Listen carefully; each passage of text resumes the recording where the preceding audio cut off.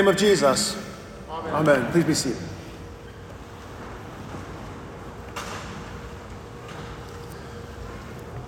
If you are trying to have a successful garden, then there are simple rules that you need to follow.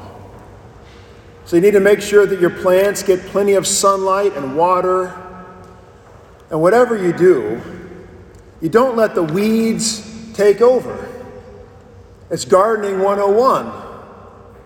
If you let the weeds grow to maturity, they're going to hog the water and the nutrients from all the good plants. And you'll find that the weeds will spread faster and grow quickly if you don't pull them out early. Such gardening advice is so basic that one would think that the creator of the world and the designer of the Garden of Eden itself would have known it. And yet he gives very different advice than Gardening 101 in today's gospel. As Jesus said, the kingdom of heaven may be compared to a man who sowed good seed in his field, but while men were sleeping, his enemy came and sowed weeds among the wheat and went away. So when the plants came up and bore grain, then the weeds appeared also. And the servants of the householder came and said to him, "Sir, did you not sow good seed in your field? How then has it weeds?" He said to them, "An enemy has done this." Same thing I say when I walk out and I see that squirrels have been eating my tomatoes. An enemy has done this. The servant said to him, "Then do you want us to go and gather them?" Because that is gardening 101 after all, to pull the weeds.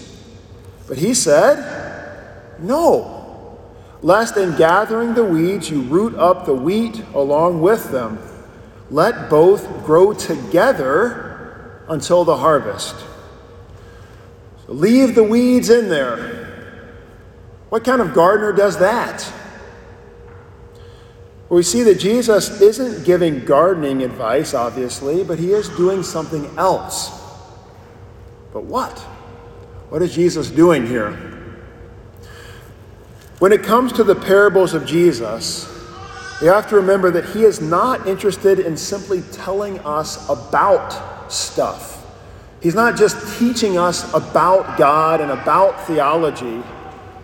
But in his parables, Jesus is doing something to his hearers. For both his initial hearers and also still to us. Because his word is living and active. So he's not just telling us about stuff, but he is doing stuff to us. So like the parable of the sower, for example, from last week, Jesus wasn't simply describing different kinds of soils that we should avoid being. Because dirt doesn't get to decide what kind of dirt it is, last time I checked. The parable, though, is Jesus chasing away the birds from the soil. It's Jesus cutting back the thorns and tilling up the stony soil. In telling the parable, Jesus is making good soil out of us. And so also in the parable of the Good Samaritan, Jesus isn't simply telling us how to be good, because we knew that already. We had the law before Jesus even came. But Jesus is telling the parable because he's showing us how dependent we are upon him to do all the saving for us. So in the parable of the Good Samaritan, Jesus is putting us in the ditch so that he can be our Good Samaritan and save us fully. And likewise, in today's gospel, Jesus is not telling us about the world. He's not just telling us that there happen to be weeds and wheat in this world. There's good and bad. And that, by the way, there will be a final judgment in the end that separates the wheat from the weeds. Jesus is telling us this parable to do something to us now. But what? In the parable, there are weeds. The children of, in the parable there are wheat. I wrote this wrong in my sermon. This would have been very bad for you if I just wrote. In the parable there are wheat. That is, the good children of the kingdom, as Jesus says. The wheat are the good children, and then there are weeds. That is, the law-breaking, sinful children of the devil. Simple enough. And they're growing together simultaneously in this world. And at the end of the age, the sinners will be gathered up and thrown into the fire, where there will be weeping and gnashing of teeth. But why would Jesus bother telling us that? If you're wheat, then good for you. Things will work out well for you in the end. You will shine like the sun in the kingdom, verse 43. But if you are weeds, then too bad. It's the fire, weeping, and gnashing of teeth for you. And there's nothing you can do about it. That's key. After all, last time I checked, weeds don't turn into wheat. And wheat don't turn into weeds. They are doomed or blessed from the time they're planted in the ground. And at the close of the age, the Son of Man will send his angels, and they will gather out of his kingdom all causes of sin and all lawbreakers and throw them into the fire. So are you wheat or are you weeds? And how do you tell? It should be simple enough to determine, right? You think about corn. It might be hard to tell if baby corn is all that different from grass, but after it grows, there is an obvious difference, right? Corn is much taller and it has corn on it. And so it is for us. Are you wheat or weed? You have to look at your fruit. What kind of fruit do you have in your life? Is it the good fruit of a righteous and holy child of God? Or is it the sinful, law-breaking fruit of the devil? Have you loved God above all things and loved your neighbor as yourself? Have you feared, loved, and trusted in God above all things? Or is your fruit more weedy than that? Crawling with lust, anxiety, and selfishness, doubting, coveting, and anger? How is your fruit looking today? If you measure your life and find bad fruit, then it doesn't look good for you. Remember, the angels, as Jesus says, will gather out of his kingdom all causes of sin and all lawbreakers and throw them into the fire. And the Greek there for lawbreakers is those who do against the law, those who break the law. We call those sinners. He's going to throw all of them into the fire. The fact is, when we look at ourselves, we find lots of evidence of weeds and bad fruit, don't we? Sure, you might find some good fruit as well, but is it enough good fruit to be sure that you are all wheat? Are you willing to stand before God at the final judgment and say, my life is pretty good. So good, in fact, I don't need a Savior. But if you have any weediness at all, it's the fire for you. When we look at ourselves according to the law, we find weeds and plenty of cause to despair and to fear the eternal fire. According to the law, we are seed of the devil and deserve only fire.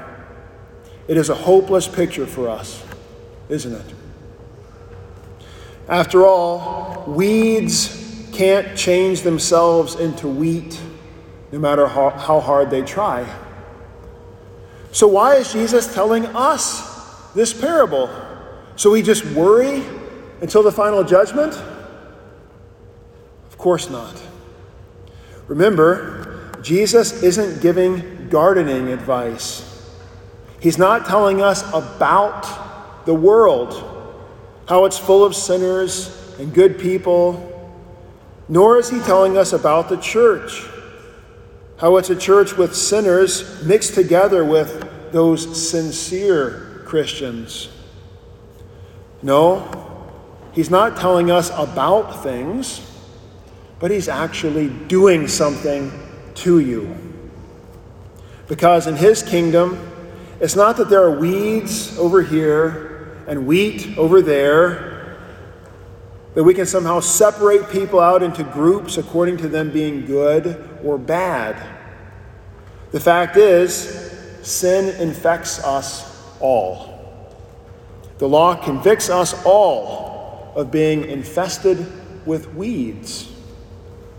That's the seed that the devil sowed back in the Garden of Eden, tempting Adam and Eve to fall into sin, doubt God's word, and seek to be gods for themselves. And that first sin infested us all. And we call that original sin. Sin that we inherit from them just by being human. Remember, though, the devil doesn't have power to create things. God alone is the creator. The devil doesn't create anything. So it's not that the devil planted his evil ones in the world and created for himself an army of followers who are mixed in among us, but we can't tell the difference. Only God creates, and he only created perfect things. The evil one, though, brings death and brokenness into that creation.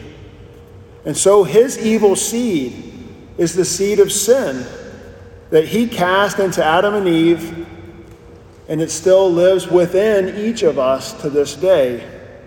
We are born weeds, and like dandelions in the spring, weeds keep popping up and spreading throughout our lives. So in the Lord's church and in this world, it's not that there are weeds over here and wheat over there, but within each of us are the weeds. Within us are the lawbreakers, the causes of evil, and sinners. And within us is also the wheat, the holy, Christian, righteous saint. Jesus isn't sending us out looking for weeds in everybody else, using the law to point out their sin and trying to clean up the fields of this world using more law. No, he will do all the cleaning.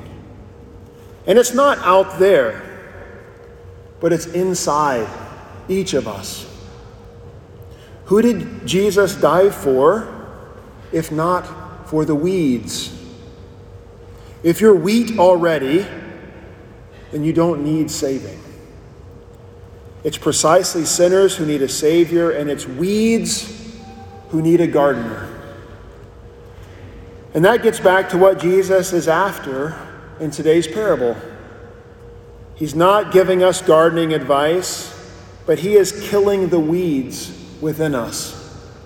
He's pulling out our sin by convicting us with his law and bringing new life in us by his gospel, causing good fruit to grow and giving all of his righteousness to us. He who has ears, let him hear, says Jesus, because faith comes by hearing, after all. So we rejoice that our Lord of the harvest deals with us in mercy, not throwing us out in the fire as our weedy sin deserves, but takes our weeds upon himself and dies for us. He speaks his word to us, giving us the gift of repentance, turning us from our self-destructive, weedy idols, daily killing our sinful desires, and daily fertilizing us with his gospel, making us good wheat each day as we bear good fruit in our lives, as we serve all those around us. In the name of Jesus, amen. We stand for prayer.